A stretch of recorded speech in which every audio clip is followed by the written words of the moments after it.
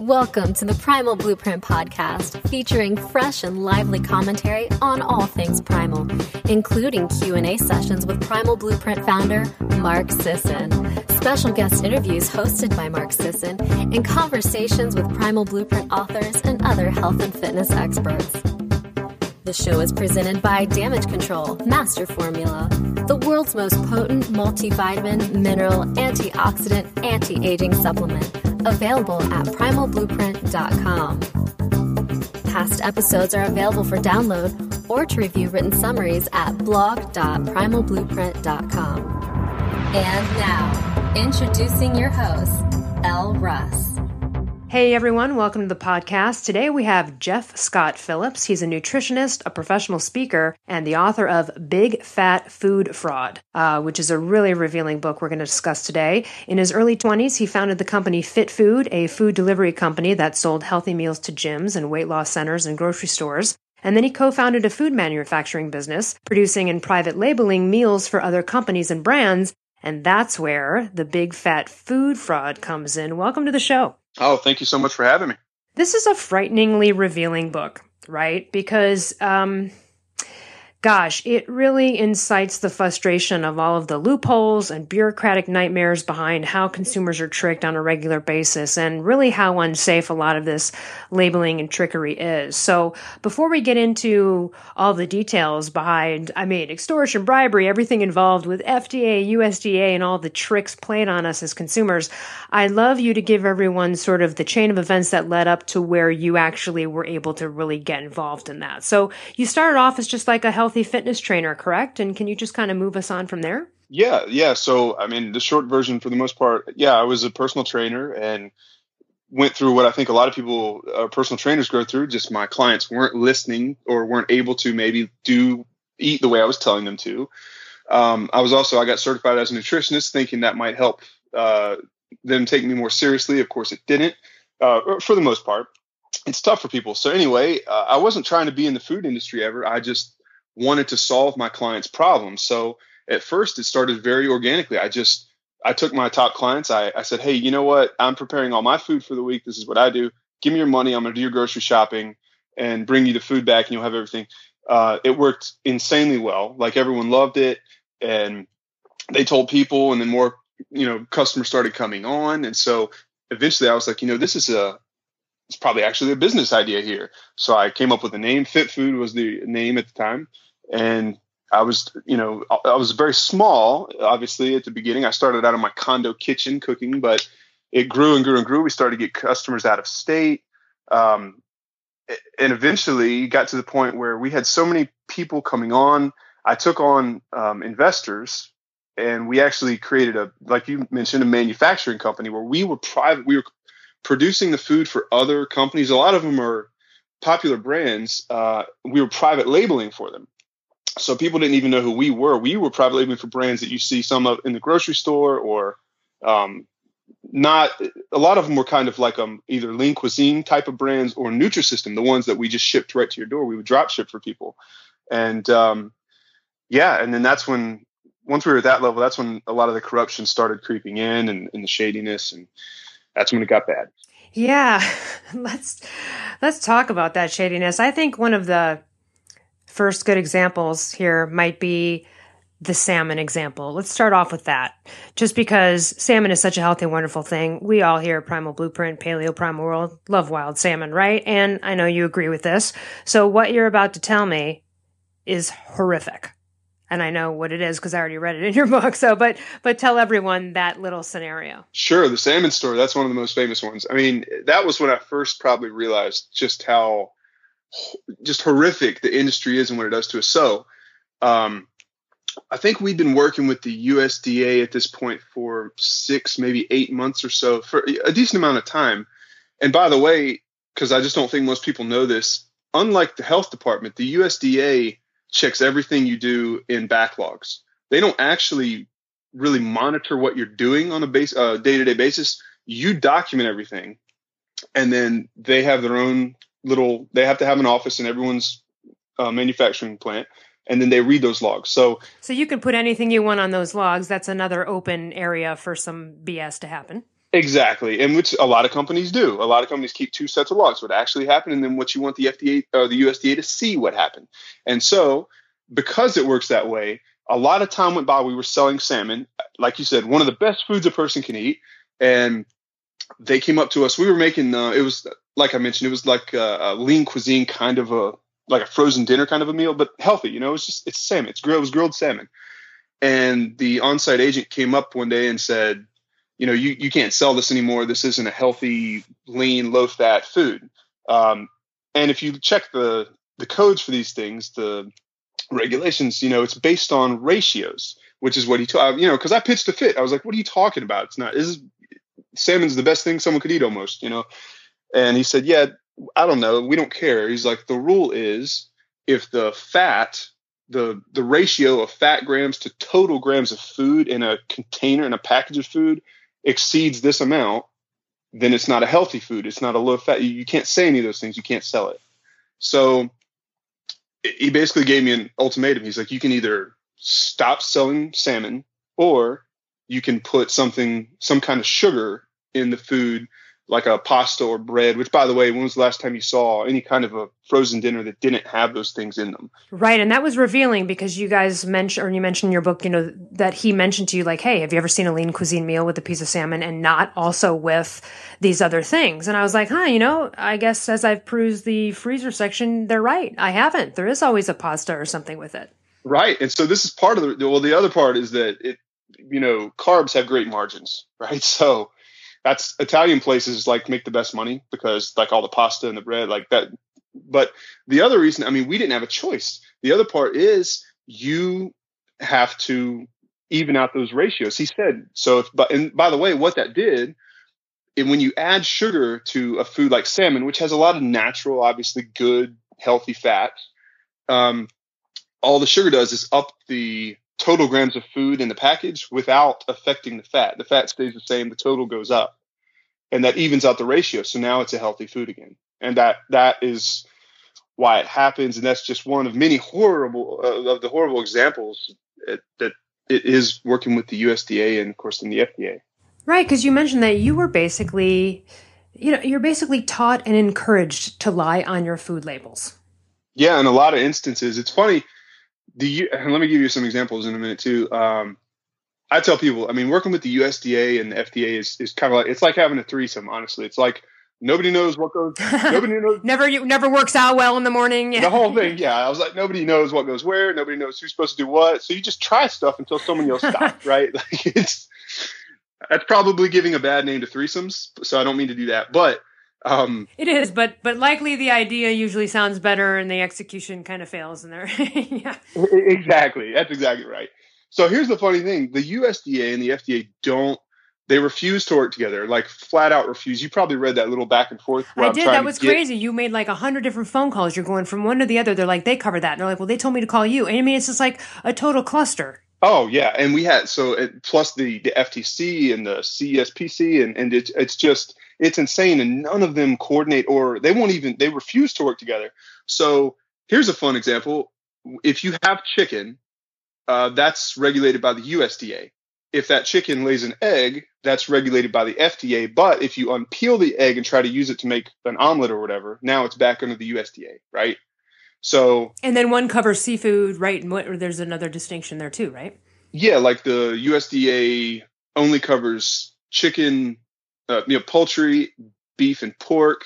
Everything else, pretty much everything else, is covered by the FDA. So, if you want to make claims like gluten-free or organic or whatever it might be, that only applies to the food of the regulatory agency whose jurisdiction you're under. So they didn't, that the salmon here. And so the craziest end to that salmon story is that we did this to the food, right? So we were basically forced, our hand was guided to put sugar in this food that was otherwise healthy. Just to make the ratio different to appease their guidelines for ratios. Exactly. So now it can be called a healthy food. It can be sold and marketed as a healthy food. Even though you and I know now it's much more unhealthy that you added the pasta and the sugar. Right? Absolutely. It's an insane thing to say. So, but according to them, now it's healthier. And the crazy part is because we were under USDA jurisdiction, I literally couldn't get the FDA to look at anything. So when I said to the USDA agent, I said, but I understand now we've done this, but our consumers are going to flip out because they don't want to see that sugar. That's one of the first things people look for, and rightfully so. They won't eat it now. And he told me, yeah, we don't care. Just don't put it on the label. And I was like, what are you talking about? Don't list it on the nutrition facts? He was like, yeah, that's under FDA jurisdiction. So, we don't care what you list on your seafood or your vegetables or anything else. So if it's not chicken or beef, you can say whatever. You could say, he literally told me, you could claim that we were making these protein peanut butter brownie things. He said, you could claim that those peanut butter things don't contain peanuts. We don't care. We don't regulate. Right. That was pretty shocking to hear that, because you're like, okay, that's like 5 dead people right there. Right. Let's get into this. Let's get into the gluten-free stuff, because, I know, like, this thing's a huge term. We know, like, first of all, a lot of gluten-free foods are not grain-free. Then a lot of them have corn syrups, or there's corn glutens and other things in there that can affect people, often really unhealthy stuff. People think they're eating gluten-free and it's healthier. Get into why it's a scam and with the labeling and how that works, because that's a real shady area. And you guys mentioned, places like Pizza Hut are like, oh, we've got a gluten-free crust and all the excuses and things. If you can get into that a little bit, because I think that's really important to people listening. Obviously, we're anti-gluten and grains, on a regular basis. And, a lot of people are wanting to go gluten-free, but are making these decisions and they're not actually the right decisions. Yeah. So, right out the gate, anytime people start eating more cookies, crackers, chips, pizza, donuts, brownies, because they think it's healthy all of a sudden, there's absolutely a scam going on. So, and by the way, and don't take my word for any of this stuff. You mentioned the pizza thing. Yeah, anyone can try this. I think Pizza Hut and Domino's, I shouldn't be naming names. I think most of the major pizza places. Well, you name them in your book. So. You're right. I did name them in the book. So the lawyer must have said it was fine. And because it's true, I'm not, you can go to their website. So they offer this stuff. They offer most of them at least offer gluten-free pizza. Feel free. Anyone can call them. And if you tell them that you have a deathly ill case of celiac disease, they'll do their best to talk you out of ordering that pizza. They're going to come up with something, because we used to do this. They'll say something along the lines probably of, we can't guarantee against cross-contamination. So we recommend you not get it. The reason right, so it's gluten-free but it's in a facility that might be with others. Therefore, we can't totally say it's gluten-free. But how are they able to get away with saying it's gluten-free, though? Well, that's what's being said. Now, there's no guarantee that the food is gluten-free to begin with. It's a marketing ploy that the food industry uses just to get people on the phone, to get them coming this direction. But the celiacs, they can't leave it to chance. They're the ones that have to make double, triple sure that it is safe for them to eat. So we know, everyone in the food industry knows, when they do ask and they plead their case like that, that's when we just refuse them. We make up something that may or may not be true, whether the cross-contamination. Other than that, it's just a market. It may not even be gluten-free food. It's just a marketing ploy to get people in, because we know it's not going to send most people to the hospital. Right. But if a food has gluten, let's say you're producing a food that has gluten in it, like, there's an element, even if it's a little skosh, like one, thing of whatever, just a little skosh of it in there. How are you able to say it's gluten-free? Well, there's at least 2 reasons. So one, no one's really checking us in real time to make sure that what we're saying is true. That's just right out the gate. That's how it is. Number 2, from working with the USDA, if we're making a food, for example, our seafood, all of our seafood that we made, any kind of dish or meal or anything, the USDA doesn't regulate that. The FDA does, who refuse to work with us. It's the same. If a company's working with the FDA, then the USDA would refuse to check your poultry and beef. So it's the same thing. But anyway, we could claim whatever we wanted to about our seafood, and the USDA wouldn't care. It's not their jurisdiction. So you're free to. Well, and then whose jurisdiction is it? Well, it's the FDA's jurisdiction for seafood, for example, but they won't mess with you if you're already under your USDA jurisdiction. So basically, you get a get out of jail free card if you have a USDA inspector on. You're doing it that way, and then you're still selling seafood, which is not covered or inspected by USDA, but FDA then won't even come in and check it. So therefore, basically, you could be selling really shitty, crappy seafood, and nobody's checking it. Exactly. And I'm not saying any of this proudly, but yes, that's exactly right. I mean, we're pretty much left to our own devices when it comes to these little gray areas where neither of them knows who's covering what.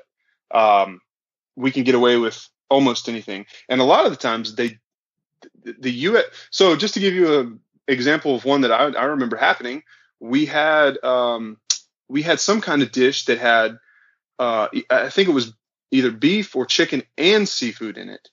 And then neither agency knew who was supposed to monitor that, because the USDA is like, but anything with seafood we don't look at, and the FDA is like, anything with chicken or beef, whichever, we don't look at, and no one knew, so no one regulated it, no one cared.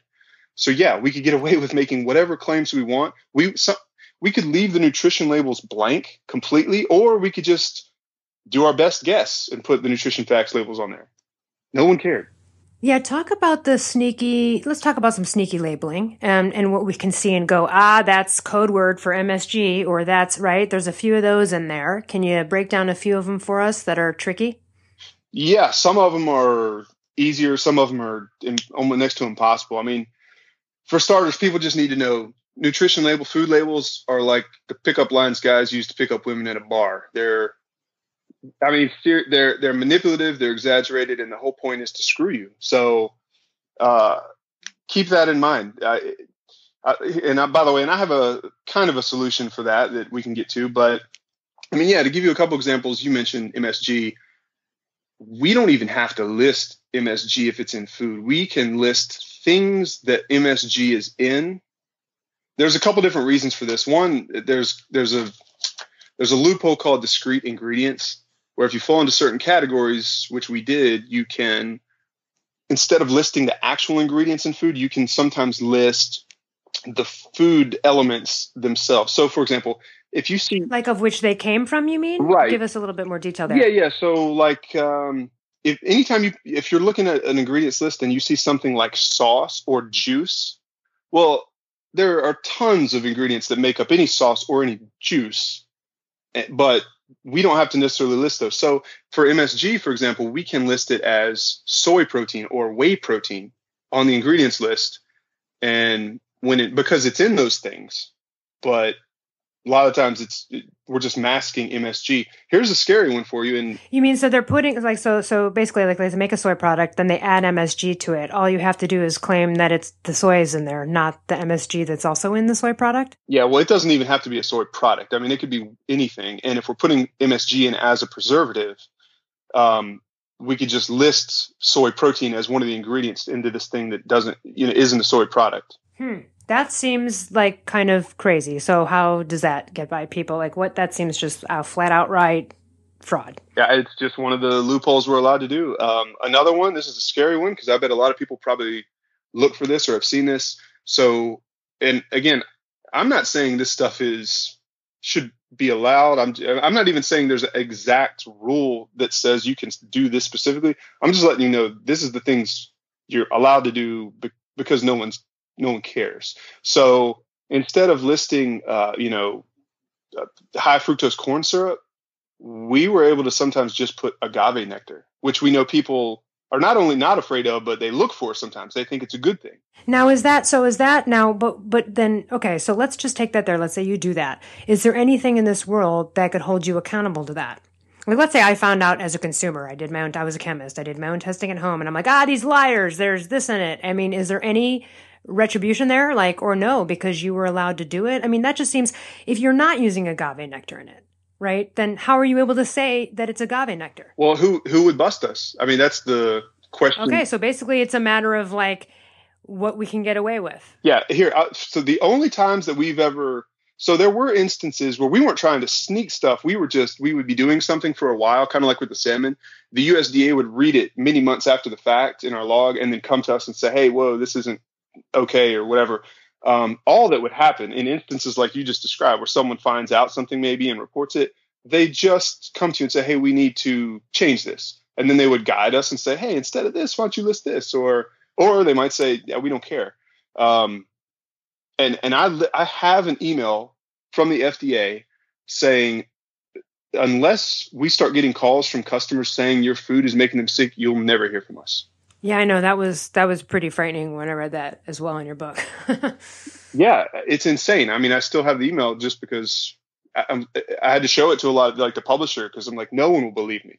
So Right. No, and and kudos to you for kind of whistleblowing even your own self here, right? I mean, you were involved in some of these things, and I'm sure we can get into that later, maybe if how you feel about that. Obviously, you're making up for any kind of false advertising and shady tactics you employed, but thank God you're speaking out about it because you really were behind the scenes. And then there's like bribing health inspectors. Like that's just classic, right? That's just across the board happening everywhere. Well, I don't know what everyone else is doing, but I mean, it certainly fell into my lap, metaphorically and literally, kind of, as you read in the book.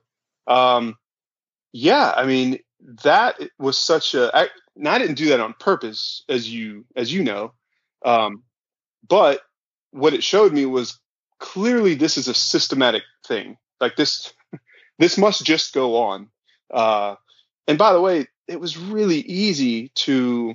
I mean, forget the bribe for a second. Like, it was really easy to set up the health inspections so that you had time to, because that's kind of fix everything quickly. That's what you guys did, right? Like you fix it and make it appropriate for that visit, and then that's all you care about. Right, and they let you. That's how the system is designed. So it's very hard. I mean, you have to go out of your way to get busted by the health department.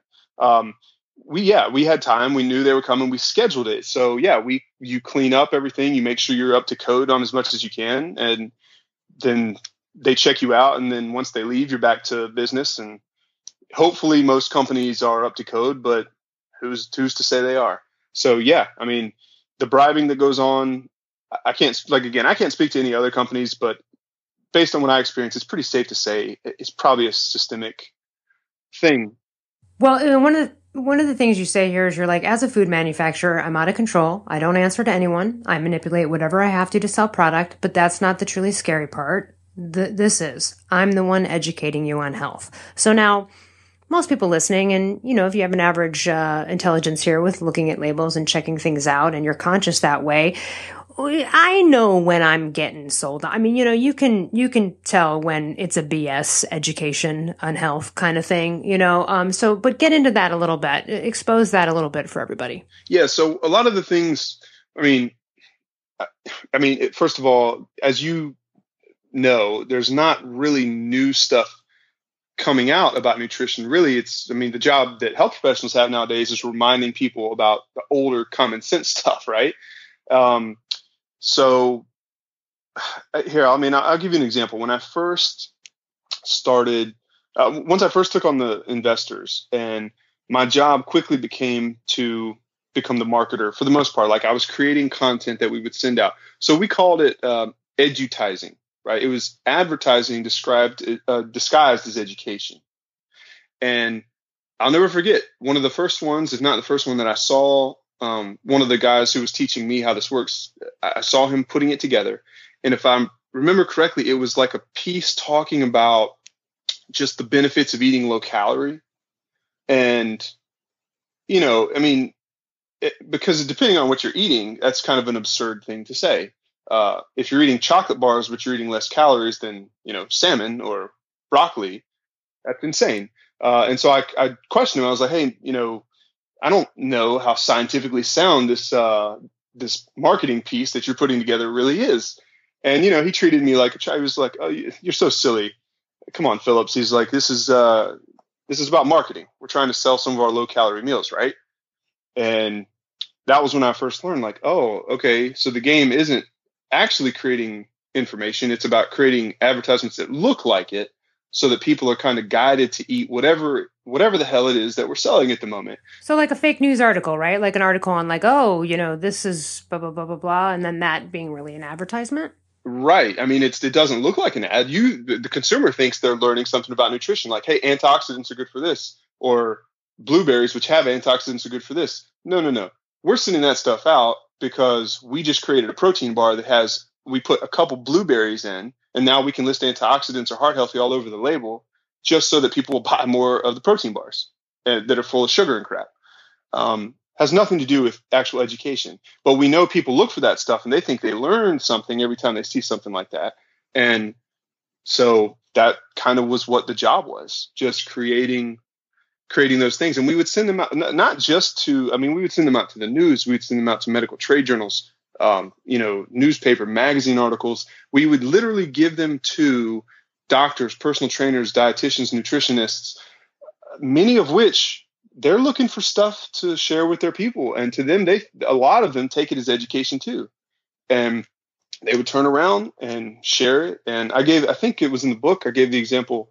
One of my old clients as a trainer, she was going to the doctor, a doctor that I knew that we were sending this low calorie campaign to, this educational campaign.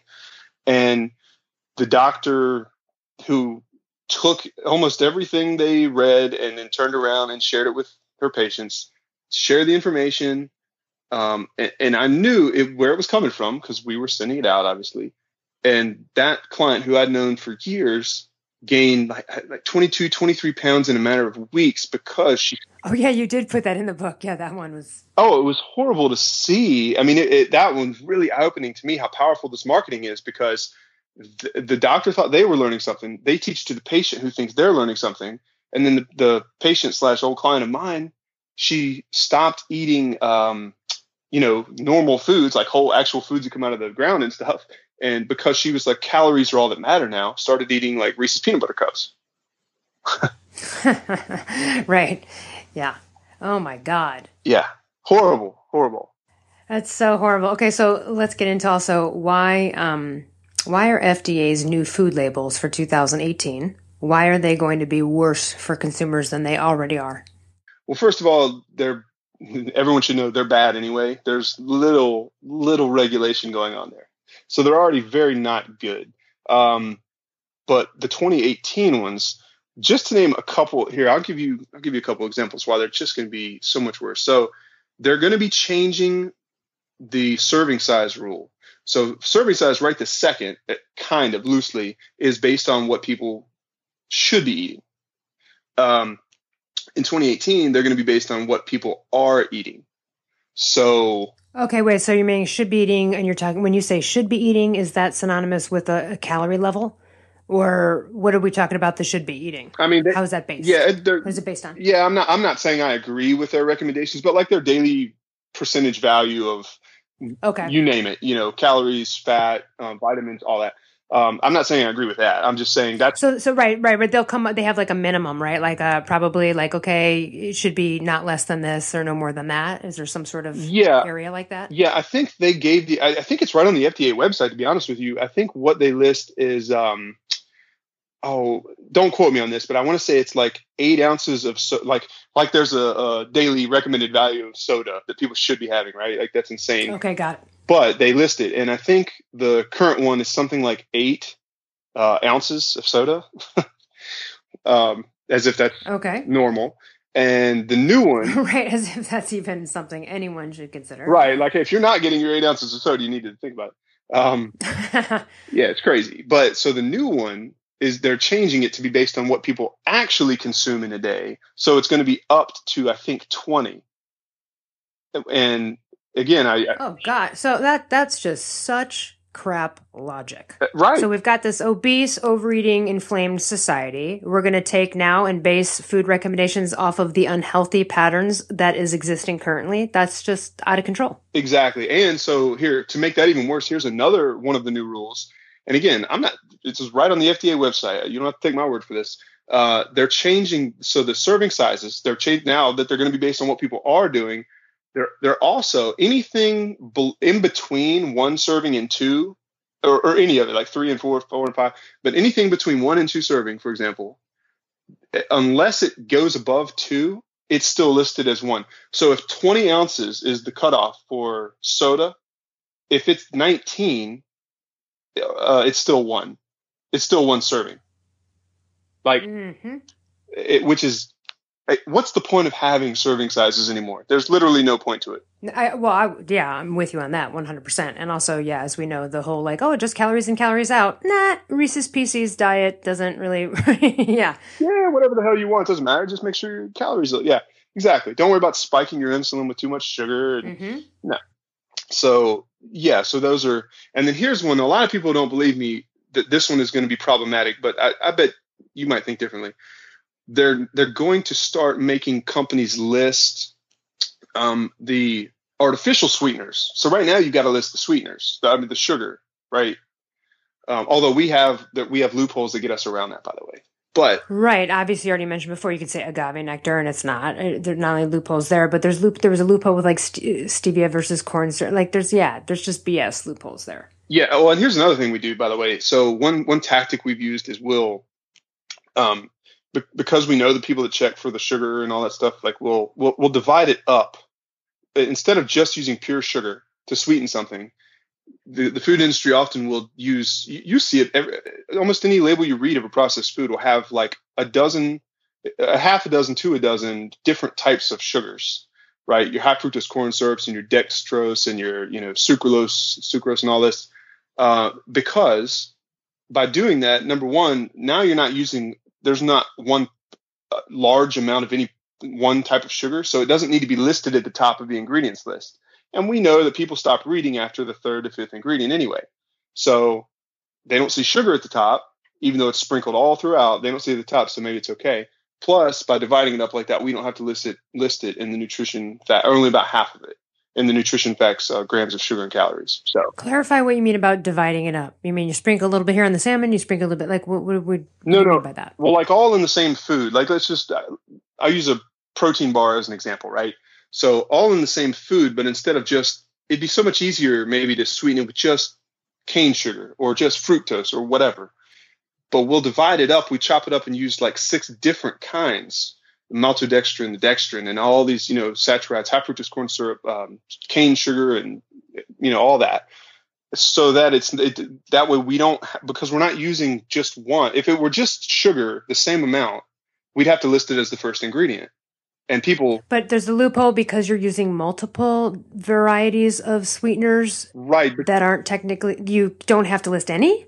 Well, it's not that we don't have to list them. It's that because the ingredients list, they're listed in the order of prominence, right? So right, exactly. So if sugar's the first ingredient, everyone knows that thing's like majority sugar. Exactly. Yeah, exactly. So or salt, whatever it is. Yeah. Yeah. So by chopping it up and instead of using a big amount of one type of sugar, we're using tiny amounts of like a dozen different types.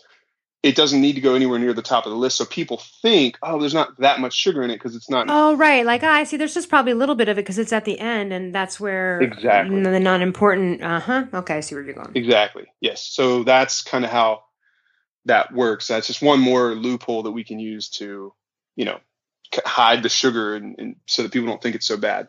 But anyway, that was a little tangential. But I was telling you about the new rule for the FDA 2018 food labels.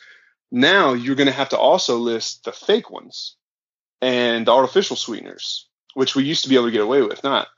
And the reason, I could tell you numerous reasons from the food industry side, but one reason I think this is going to be more problematic, just like telling people that, hey, everyone's drinking 20 ounces of soda, so that's the new norm. As soon as we start putting numbers on how much fake sweets or anything for that matter is acceptable, people will start, eating more of them, just because if you see, oh, well, this one over here has 20 grams of high fructose corn syrup and this one has 10. Well, 10's better than 20, so I'll eat the one with 10. When obviously they probably should be trying not to eat any at all. But well, hold on a second, because on the surface, it sounds like what you're saying with the new food label of having to list all of the sweeteners would be a positive thing for consumers. So why isn't that? If they're not labeling it now, but they're going to label it, they're being forced to label it, isn't that giving us more information? That seems positive. So why is it a negative? Well, it gives you more information, but what it does is it normalizes the behavior. So I see what you're saying. It's more of an overall, like, socially construct, like just in the ether kind of thing you're talking about. Yeah. So towards the end of the book, I give an example. I think it was towards the end of the book. I give an example about one of the tactics the food industry uses to normalize highly processed foods that no one should probably ever eat. And what the food industry does, what we did was we'll follow, fitness influencers. I think I used the example of the Food Babe. Yep. And a couple of others, Beachbody. There's a bunch of other different sort of like big corporations you talked about in there. Yeah. And so we'll follow what they're saying, what they're either telling people to avoid or to go towards. And for one example, when the Food Babe, she did this one, and I think she's not in on this. Like, I think she's really trying to help people, but the food industry are the ones that milk this. So when she says something like, hey, lifesavers have GMOs in them, and this other organic candy over here doesn't have GMOs, so that's the better one, we take that and we win. The food industry wins because all that does is justify eating a type of candy to people. Now, you know what I mean? Like, maybe is it better because it has GMOs? I don't know, but it's like a mind Jedi trick. It just happens, right? It's in the ether. It gets soaps in your subconscious, and you go, "Oh, organic candies. Well, now I can go buy a thing of Lifesavers and enjoy that." Versus never even considering buying the Lifesavers to like the crappy ones. You know what I mean? Then you're now all of a sudden going to consider candy. Exactly. Like, yes, these aren't the Lifesavers you want. Yeah, exactly. I mean, that is what it is. I mean, it's teaching people. You would have never thought to eat that before. The gluten-free, we talked about the gluten-free scam. You wouldn't ever think to eat things like cookies or chips or pizza from Pizza Hut when trying to lose weight and be healthy. But when you associate avoiding gluten with being healthy, all of a sudden this pizza's on the table. It's an option now. Right. Now all of a sudden it's been like, oh, well, I'll just have the quote healthier version, which is the quote gluten-free, not so gluten-free version. Right. Exactly. I mean, maybe it is, maybe it isn't, but that, it doesn't matter. I mean, so when I say they're going to put those on the label, it does exactly that, right? It just teaches people, hey, now there's an acceptable amount of crap you can eat. Well, so I want to get into one other thing too, because this one company really ticks me off. And obviously my viewpoints are not that of anyone at Primal Blueprint here on this one, but Monsanto, because that whole discussion of what happened with the Obama administration and what got in there, I want you to talk about, because Monsanto is like ruining Hawaii right now. I'm sure you're aware of everything that's going on there. It's really brutal. They're ruining land. People are getting sick. And that's another like shady thing that they do, where like in California, there's a law and there's a government agency to track. Like, you have to tell, if you're a company that's spraying pesticides, you have to say, okay, this is when we're spraying. This is how much we're spraying. Like, you have to be transparent about that. And there is a government agency to track it. Not so in other areas. And so in Hawaii and other places, like Monsanto could just be spraying all day, every day, constantly around homes, schools, and everything. And there's nothing to be held accountable for. And there's not even any information. When Hawaii challenged it and tried to fight for, like, hey, go ahead and spray. We need to know, though. We need to know what's happening and when it's happening and how much, and they don't even have to do that. So that's one thing, like Monsanto, GMO nightmare. If you want to give our audience maybe a overview of Monsanto and then get into the FDA, how that shady thing happened, I'd love to expose that whole operation. Sure. I mean, I talk a little bit about it in the book. I don't go into a ton of detail, partly because I've never worked for Monsanto, but I'm in the industry, and so I'm privy to a lot of these things that go on. I mean, we were very much in it, but so the way they got into, Monsanto does tons of things, and they're pretty much, them and Cargill and a few others pretty much run the entire industry for the most part. They don't have to follow. The reason they can get away with a lot of this stuff, and I hate to sound like a conspiracy theorist. I'm not. And again, these are things you can go look up. They're all... Yeah, you can find everything you send in your book, you can find publicly. Absolutely. This is not sneaky stuff that I saw behind curtains. Like, this is all, yeah. This is not fake news conspiracy that we all saw during the past couple of years, yeah. Right, exactly. None of those.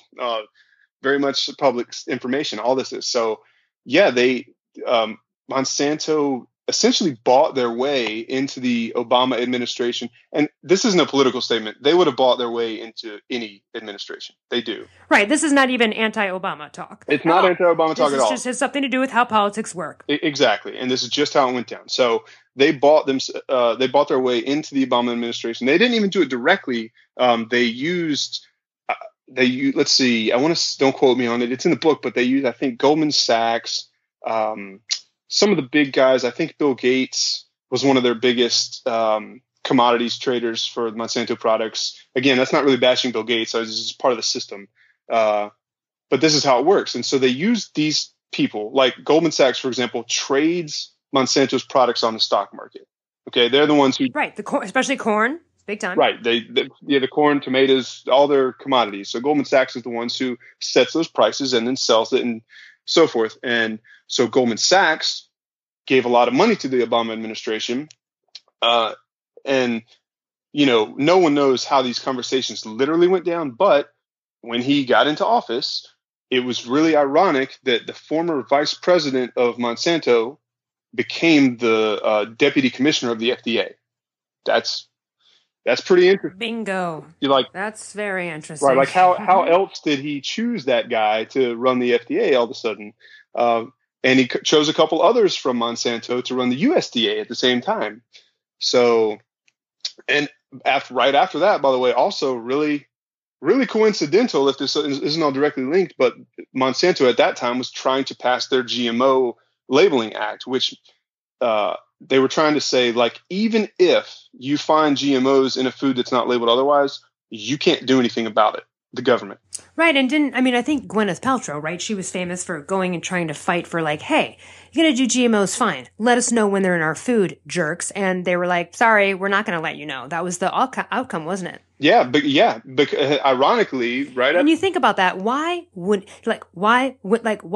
couldn't that seems so obvious of a thing to just let us know so that we can make our own informed decisions about whether we want to buy GMO products or not. Right. But they're not even allowing that. So now you don't know unless you really do your research. Yeah, you don't know. And the reason that got passed was because the very people running the FDA and USDA who made that decision just recently worked for Monsanto and then went back to working Monsanto after.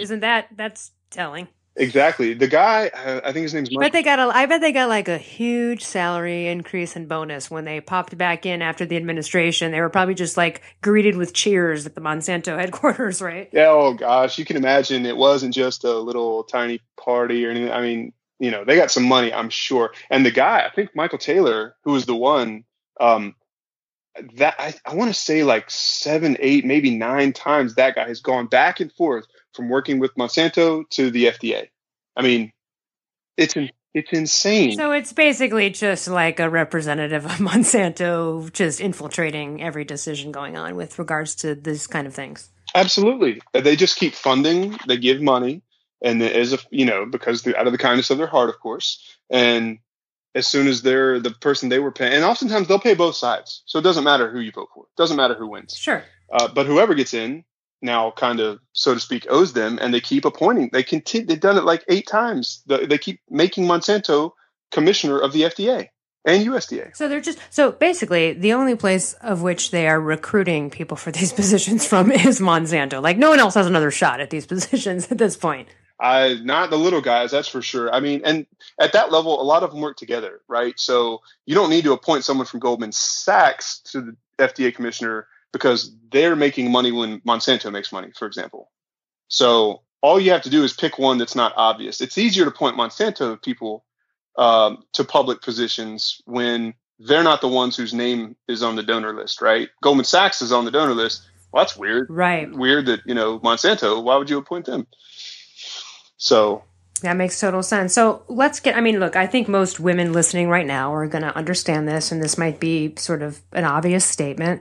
But you do know a few of these things that are behind it, with just regards to the fact that 90+% of women are the ones that fall prey to diet, all this stuff. It's been obviously conditioned.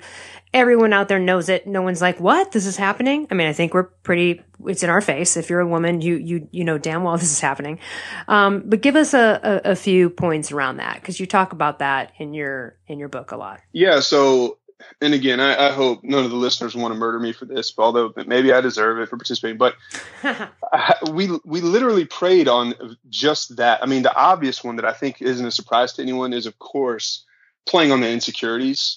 Right. Sure. Right. Like your thigh gap's not big enough. You're not this. You're all the like BS stuff out there with like how a woman should look, etc. Yeah. Oh yeah, the whole thing where you hold your arm out and you shake it to see the underneath. Yeah, the whole thing. So we absolutely play on that part, but then we also play on, and of course we play on you want guys to notice you, or women, whatever, or you want other women to be jealous of you. But the last one was really juicy because that was a sneaker.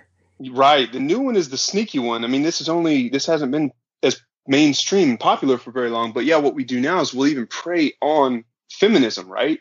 So, and I think companies like, Weight Watchers do this really well, and maybe Jenny Craig, but talking, hey, you're a powerful woman and you don't have to prove anything to anyone, and you can take the power back and do your thing today, like by ordering our food. Right. So it's saying like, hey, you're strong, take control. It's already like feeding me empowerment. Right. And we're to take a step towards something that's not going to work. Like it's not empowering you towards a great, healthy, grass-fed, paleo, primal, whatever, non-crappy sugar lifestyle, but it's preying on the nutrisystems and all the junky food and the chemicals and all that. Right. Like that would be the better message, right? If you want to put a real message out there, say, hey, you take control. You're a powerful woman. Go eat organic, things that come out of the ground. But no, what they're doing, and these companies, I mean, again, like Heinz owns Weight Watchers last time I checked. So it's just Heinz finding a way to get women in this instance to buy more of their crappy products. I mean, so they're the company that's providing the food for Weight Watchers, at least as far as you checked last, is what you're saying. Yeah, all the big ones, all the big like weight loss, health food companies are owned by one of the big major food companies. So, right, and that's good to know. But also, too, you mentioned, it became quickly evident to you that Weight Watchers wasn't actually about the point system or any of the other bullshit that the staff was pushing. Its foundation was the concept of support. And also, they own like Curves gyms, right? So it goes from the level of food manufacturer down to even like the gyms, right? So it's like almost a built-in multi-level marketing scheme for us. Oh, it was crazy because like in the book, and I walked through, like I sent spies in. I think I only listed the one, but I sent numerous spies constantly into Weight Watchers because they were competition at the time, so I was trying to learn their secrets. And these people would come back out with all kinds of notes and audio recordings for me, and I was like, holy shit, they are super duper sneaky about selling this stuff. Not only are they're milking the support thing, right? Again, playing to the women's emotions to keep them in the sales loop and getting them to buy into whatever those people were saying, the coaching or the Weight Watchers groups, right? The communal, right? Yep, absolutely. I mean, that's the thing that's why the first session is always free, right? Because once you get in there and you get hooked on that emotional experience, I got to have this again, whatever it costs. You've met a set of new potential friends that are struggling with the same thing you are. And maybe you are already like obese, lonely at home and can't deal with your own body. And then you get into a group and there's friends. So then that's going to, absolutely. I mean, that makes just total sense. Yeah. But here are a target, just a group of sitting ducks now that are paying to be here that you can slam with your advertising and yours only. They would then teach them, of course, the point thing, which is similar to a calorie thing. Like, oh, you don't need to eat this actual food over here. Like our processed food in these boxes here are lower points than that real food. So eat this. Or yeah, I feel like I'm sure you've been, maybe not because you're in the health industry, and obviously we probably hang out with a lot of people that are kind of up on this stuff. But I've been in several situations where you'll overhear someone saying like, oh, okay, well, that's like 2 points. Like I hear them saying that about the food and I just want to scream. I know. And it's so funny because we, like when trying to spread the right message, the truth, now we have to work so hard to combat that nonsense. I mean, that has become more a part of our language than just like, hey man, eat food. Like, right. Oh, and actually speaking of paleo primal, one of the food label things you mentioned was the fact that the guy was like, this can't say paleo on it. So now it's paleo friendly or paleo approved right now. And I think everyone in the industry will know that because every time we do see it, that's what it says. It doesn't say paleo or primal. It just says paleo approved, paleo friendly. Right. Yeah. It's funny because they, and again, this was from the USDA. They have, I don't even know if these are rules, to be honest. It's hard to tell if these are like written rules somewhere or if just the agent you happen to have that week has a weird thing about certain words. I don't know. I don't have that answer. I've never been able to find it out. But either way, they would come up to us and say things like, hey, you can't say paleo. There's no way to regulate that. That's not technically there's no definition for that according to them. But just slap paleo friendly on there and you can put that on anything you want because there's no way to regulate it. So another example, this one isn't as direct, but I think I listed in the book. The first time he ever came, the USDA agent came up and we had this buffalo style chicken, like, Oh, right. That's a good one. Yeah. Like buffalo hot sauce, right?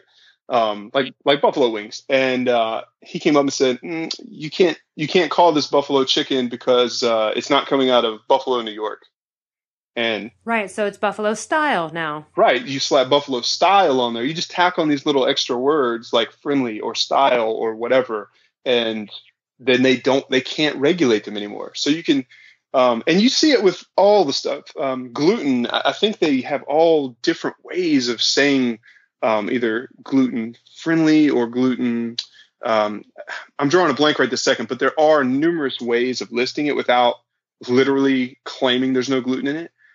And that's one of the other ones. Right. So it can seem like a gluten-free food, but it's really not because of what they're able to get away with. Right. So many vague claims. I mean, you could say a good source of or a healthy source of.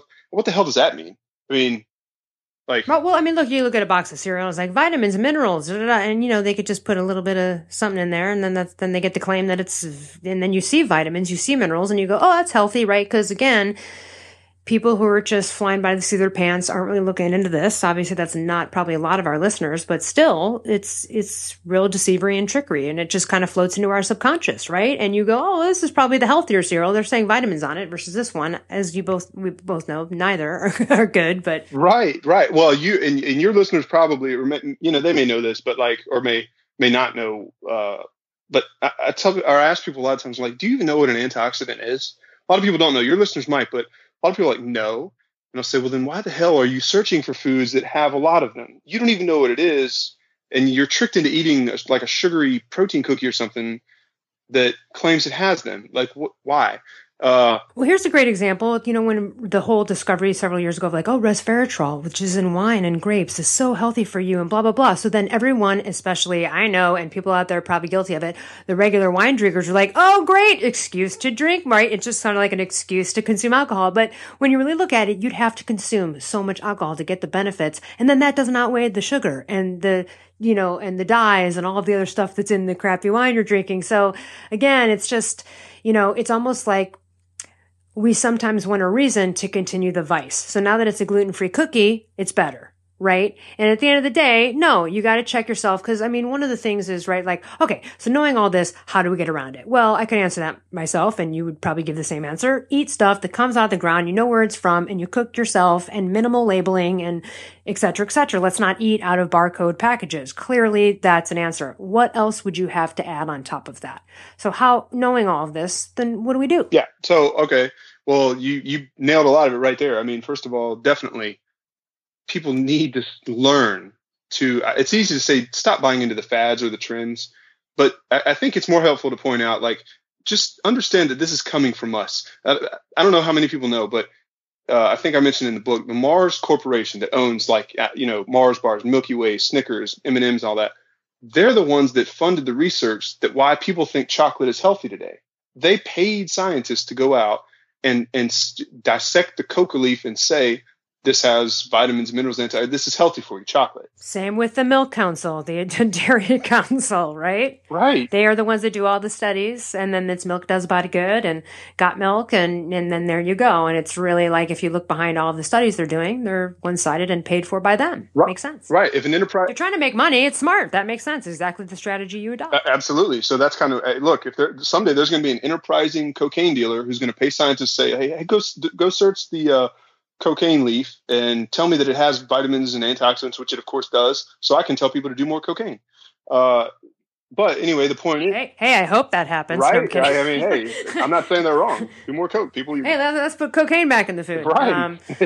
So oh my god, it was probably better in Coca-Cola than all the sugar is, honestly. But right, because they used to do that. They supposedly do that back in the day. Yeah, but the point being, understand where all that marketing is coming from. All the new trends and fads and educational material out there, that's coming from the food industry. 90% of the time, maybe more. It's coming from us. So stop taking that stuff seriously. The second thing, it's the same with like news, right? I knew someone the other day who threw out a claim, and it sounded like such a crazy conspiracy theory. And then I found out later that day, like, the writer of that fake news article came out and goes, "Hi, I actually wrote that fake news article. I was paid $8,000 to do it. And here it was. Someone just got this off Facebook, and all of a sudden they believe that it's true. It's like, before you believe something, right? Let's just look into it. And that goes with not doing what your friends are doing, not just taking taking their word for it, because it may not be right for you. Before I get into my last main question with you, I guess one of the things I do want to share with the audience and that you do write in your book, because even though we're talking about the subject of food labeling and the shoddy practices of the industry, I do just want to mention you have helped get people off of insulin. You have really helped a lot of people improve their health, get rid of insulin resistance and type 2 diabetes. I mean, you're someone that's very knowledgeable in this arena. It's not like you were just in the food industry without real personal experience and knowledge in it. And you were, you know what I mean? So I just wanted to point that out to everyone that you are familiar with all of these things. I guess my last and final kind of question would be, yikes, how are you doing? What was the decision to come out with this? Because, I mean, I can only imagine here you are pretty much doing things you're feeling on a gut level might be unethical, or discover later you're not feeling that they're right. And that's a tough thing to go through, not only as a person, but then to go around and go, all right, I'm going to make up for it. I should expose this stuff because it's not right. There's a fine line, right? Because, you were a part of it. So can you talk to us about that experience? Yeah. I mean, because I got into it organically, like you said, I mean, I was a personal trainer, nutritionist, working with a lot of people, saw a lot of success, saw people get out reverse type 2 diabetes and lower blood pressure and the whole thing. We had a guy in the book who lost 140 pounds. It was one of my favorite success stories. My mother lost 50 pounds. But once we were into this, now there was a period of time where I just, on a day-to-day basis, I wasn't noticing what I was doing. Just as anyone does, you don't notice the bigger impact your work has on the daily world necessarily every day. And so that's kind of why I lasted so long in it. But once I tried to rebuild it, and I tried to start another food company and build it back up and do it the right way, and still found out I had to play these little games and do these little label tricks and all this. I started to actually run into and talk to the people that I knew, my old clients who gained the weight back or got back into having insulin problems, or my mother, or gaining weight back, or any of these things. And once I started seeing the people again, that what we were doing, how it was impacting them. I mean, it's easy to get away with this stuff, or to talk yourself into things, or to, I guess, hide it from yourself if you don't see the faces. But once I saw the people and how my work was affecting them, I mean, how could I keep going? I didn't want to be in the business anymore. It disgusted me once I realized what I was doing. And so I just wanted people, and I realized people didn't know just how deep it goes, how sneaky the food industry is at getting people to eat things they shouldn't be eating. And so that was the motivation behind the book. Like, people had to know, even if at the risk of making me look really bad. And by the way, there's tons of embarrassing stuff about me, personal embarrassing stuff in that book.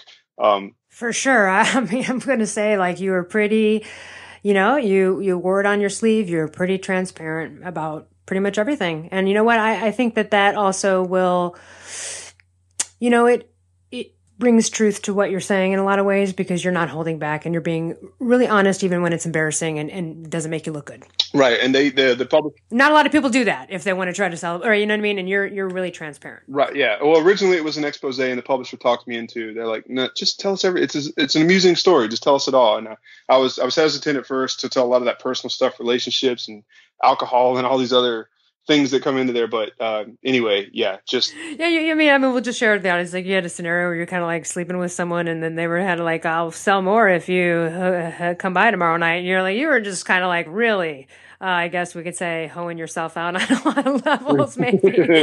Yeah. But you're very honest about it. And, you're just kind of coming clean with all of it. And you were in your 20s. I mean, for Christ's sakes, everybody's making, really interesting mistakes then. Absolutely. Hey, I'd be lying if I said I didn't enjoy some of it. Right. Some of it has some benefits. Yeah. Some of it did, but yeah, but a ton of embarrassing stuff in there. I didn't care. I was like, at the risk of looking bad and being embarrassed publicly, just let's get the message out. Just people need to know that's the most important thing. That's really all I care about. People can laugh at me all they want. Check my bank account. Check my whatever. I don't care.